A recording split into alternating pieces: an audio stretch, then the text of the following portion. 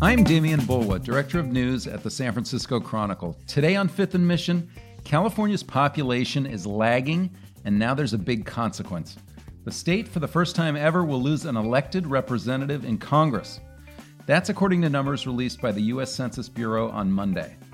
What does it mean? Well, slightly less power relative to states like Texas, which will add 2 seats because it's growing, and it will also shape a redistricting fight in the months ahead. My guest to talk about all of it is Tal Kopan, the Chronicle's Washington correspondent. Tal, how are you? Doing well. How are you? I'm good. Thanks for coming on, Tal. Let's get right to it. What is happening with these census numbers? We've been waiting for them. What does it mean? How did they come to this? Right. So very sort of basic Schoolhouse Rock civics lesson. There are 435 seats in Congress. They're broken down across the country by population. And every 10 years when we do the census, they look at which states are growing, which states are shrinking or not growing as fast. And they basically make sure that those 435 seats are still allocated to reflect the population. So the goal is to make sure that every member of Congress, every member of the House, not including the Senate, every member of the House represents about the same number of people. That's the sort of top level of what's happening here. And so they just crunched the numbers for the 2020 census that was recently completed and released them, and found that while California still grew, it grew less than the nation as a whole and grew less relative to several states that exceeded the rate of growth in the nation as a whole. So seats get shifted, and California will lose a seat, and some states that were growing much faster will gain more. Texas has the biggest gain with 2 seats, but some other states that will also pick up a seat include Colorado, Florida, Montana, North Carolina, and Oregon. All right, so 53 seats going to 52 in California, correct? I mean, Yes. It seems like a small number, but it's never happened before. What does it mean? Right. And, this is a little bit of a trend. California was growing. And then the last census, it was flat and we didn't lose or gain any seats.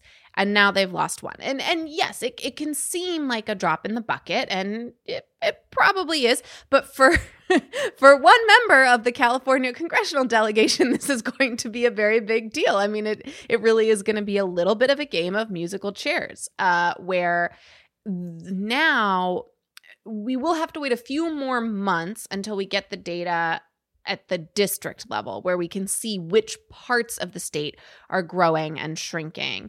The expectation is that the population lags are mostly in Los Angeles County, that the Bay Area is relatively stable or growing, and our congressional delegation isn't likely to change. The lost seat will likely come from Los Angeles County. That's what the sort of academics and analysts out there predict. But this is now going to kick off a process where, through redistricting, congressional districts will be redrawn to make sure that they're still, accurately reflecting the population. And likely there are going to be 2 current members of Congress that will find themselves sort of competing for one district in the next election cycle. Before we get on to how that works, Tal, I mean, it does play into this idea of what's happening with California and Texas. Obviously, Texas trying to draw a lot of residents, trying to draw a lot of businesses. They've picked up 2 seats. Yeah, and what's interesting about this data is that it's not that California shrunk. I mean, California still, the population still grew 6%.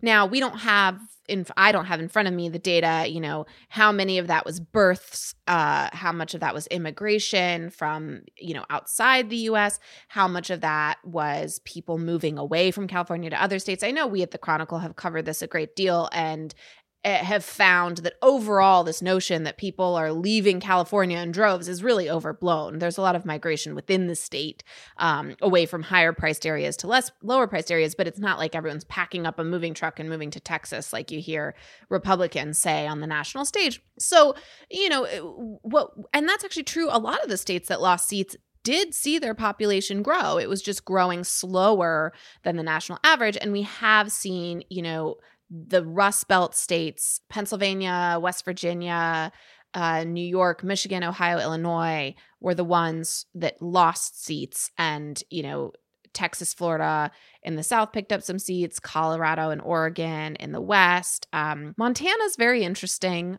picked up a seat, and North Carolina. So, another interesting thing is a lot of people found this to be much smaller shifts than they expected. This is the smallest shift actually in census history. Only 7 seats shifted among 13 states.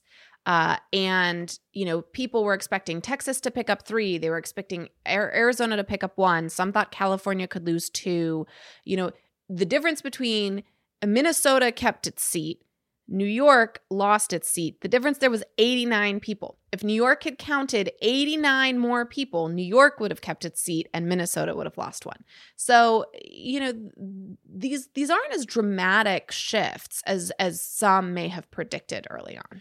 All right. Is it possible at this stage to talk about partisanship? Is this going to help? It's always possible. Is it going to help Democrats, Republicans, or is it difficult? It's a little bit hard to say at this point. Let's start within California. In California, the redistricting process is a citizen commission that's done by a nonpartisan board that's already seated, made up of 5 Democrats, 5 Republicans, and 4 party unaffiliated citizens, and they will be the ones redrawing the districts. There are various factors that they will, take into play, including the current districts where population has grown and shrunk. Historically, this country has valued things like drawing districts to ensure that minorities get representation in Congress. There are lots of factors. What's to say that my neighbor to my left and I are in the same community, but my neighbor to my right and I are in a different community? I mean, where do you draw that line? So there are lots of things that will go into this. But in California, obviously, you've got 53 current members in the House. Only 10 of them are Republicans. So there isn't a huge partisanship gambit here. Now, many of the states that are picking up seats, including Texas, are controlled by Republicans, and the redistricting process itself will be in partisan control. So they are likely to try to draw districts, one would assume, to continue to improve Republican standings. And there are many who fear that this redistricting cycle nationally, even in states that have no change overall, could be devastating for Democrats because Republicans control so many more legislatures. At the same time, the other thing that this data is showing is that people are moving within the country. And what's to say, if a bunch of people move from New York to Florida, I mean, what does that do to the population? There are factors beyond, gerrymanders' control. And if the growth is in the suburb of Houston, I mean, what does that look like? How do you draw a seat to maintain? So there's still a lot to be seen. And that's, I remember covering the 2010 redistricting process when I worked for an outlet in Chicago, and I would post every story I could find on it, and no one would read it. And it's sort of amazing. I mean, this is a process that has so many ramifications for Americans' lives for the next 10 years.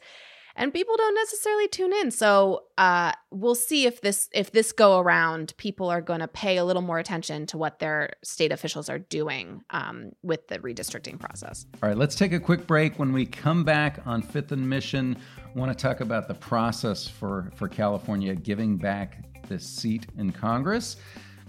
Fifth and Mission right after this.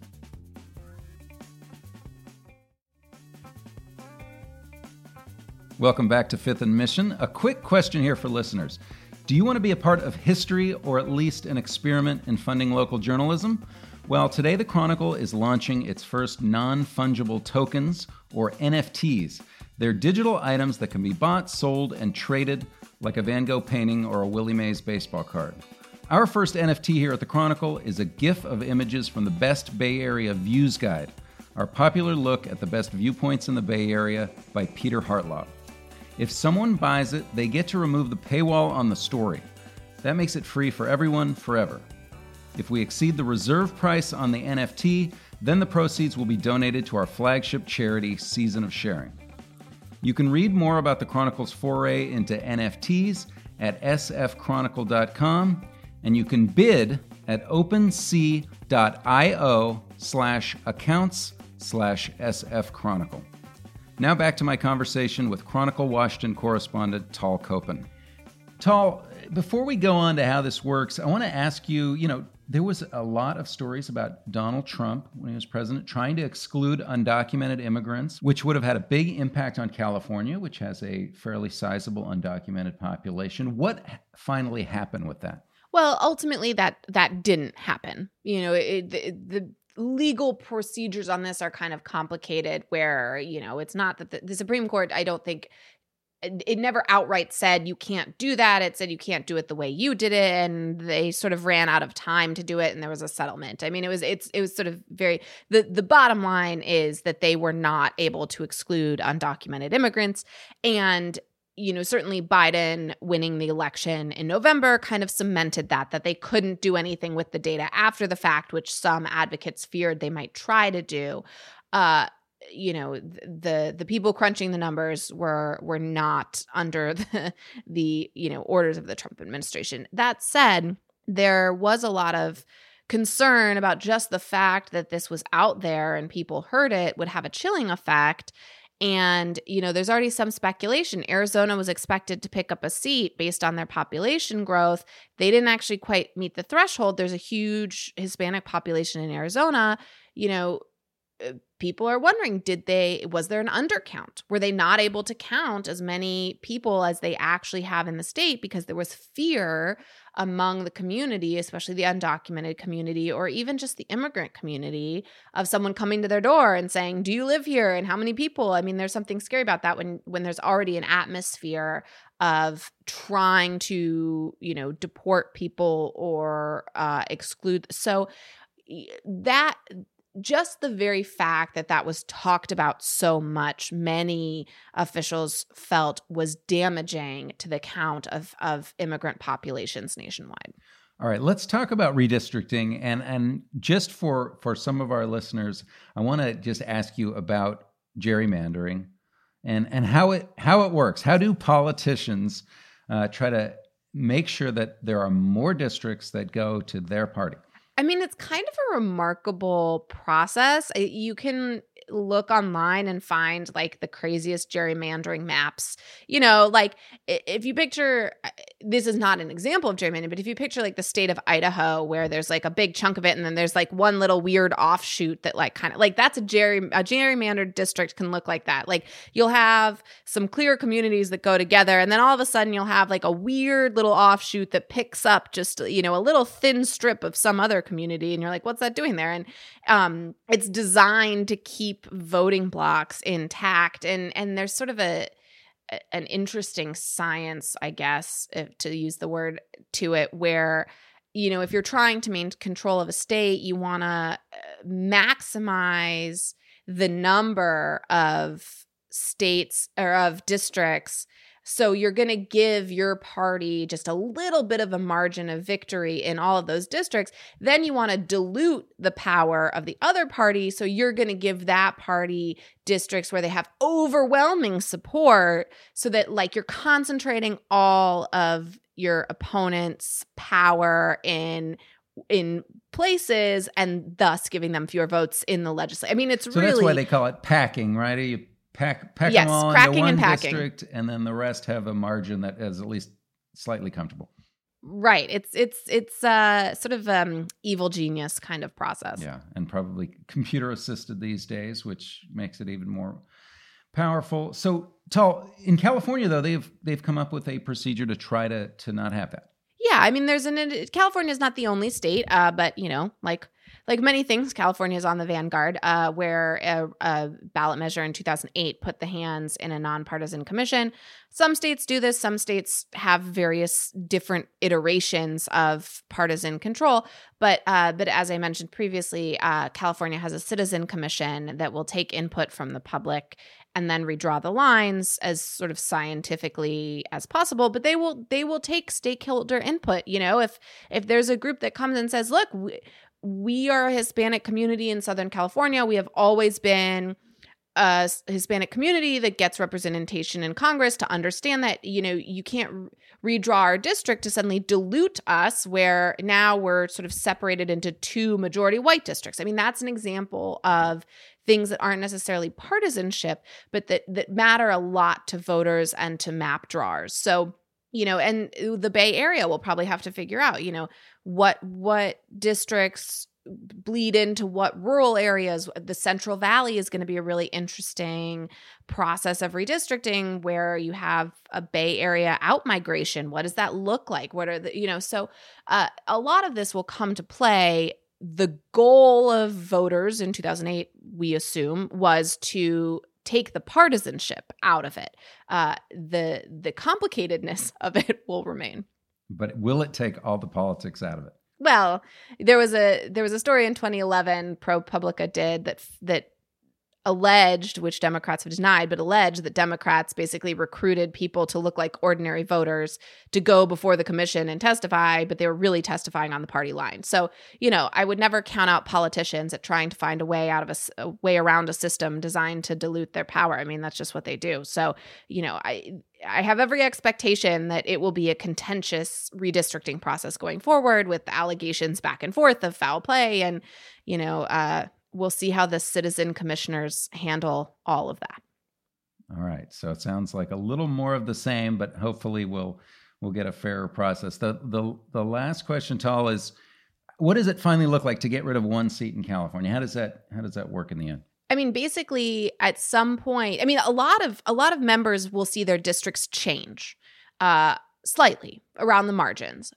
At the end of the day, there will be 2 members who see their districts change substantially enough that they either have to run against each other or decide not to run, or, they may decide to move to some other district and run in that district. But, it really is like a game of musical chairs where one by one, 51 lawmakers will find a seat, and then there'll be 2 vying for that last seat. And it'll go from there. But, the maps will just kind of be redrawn to divide the state up into 52 parts instead of 53. All right. And will Caitlyn Jenner also run for that final seat? We're a long way away from finding that out. I mean, we don't even get the district level data until the goal is by September 30th. Originally, this was all supposed to be done by August per the state's constitution. The state Supreme Court extended that to December. This commission is going to be sprinting to the finish line to try to get this done. But yes, to your point, she may. Because awesome. We're talking about 2022 here. All right. Well, Tal, thank you so much. It's fascinating stuff. I appreciate your time. Yep. My pleasure. Thanks to my guest today. That's Chronicle Washington correspondent Tal Koppen. To Karen Creighton for producing this episode, and thank you for listening.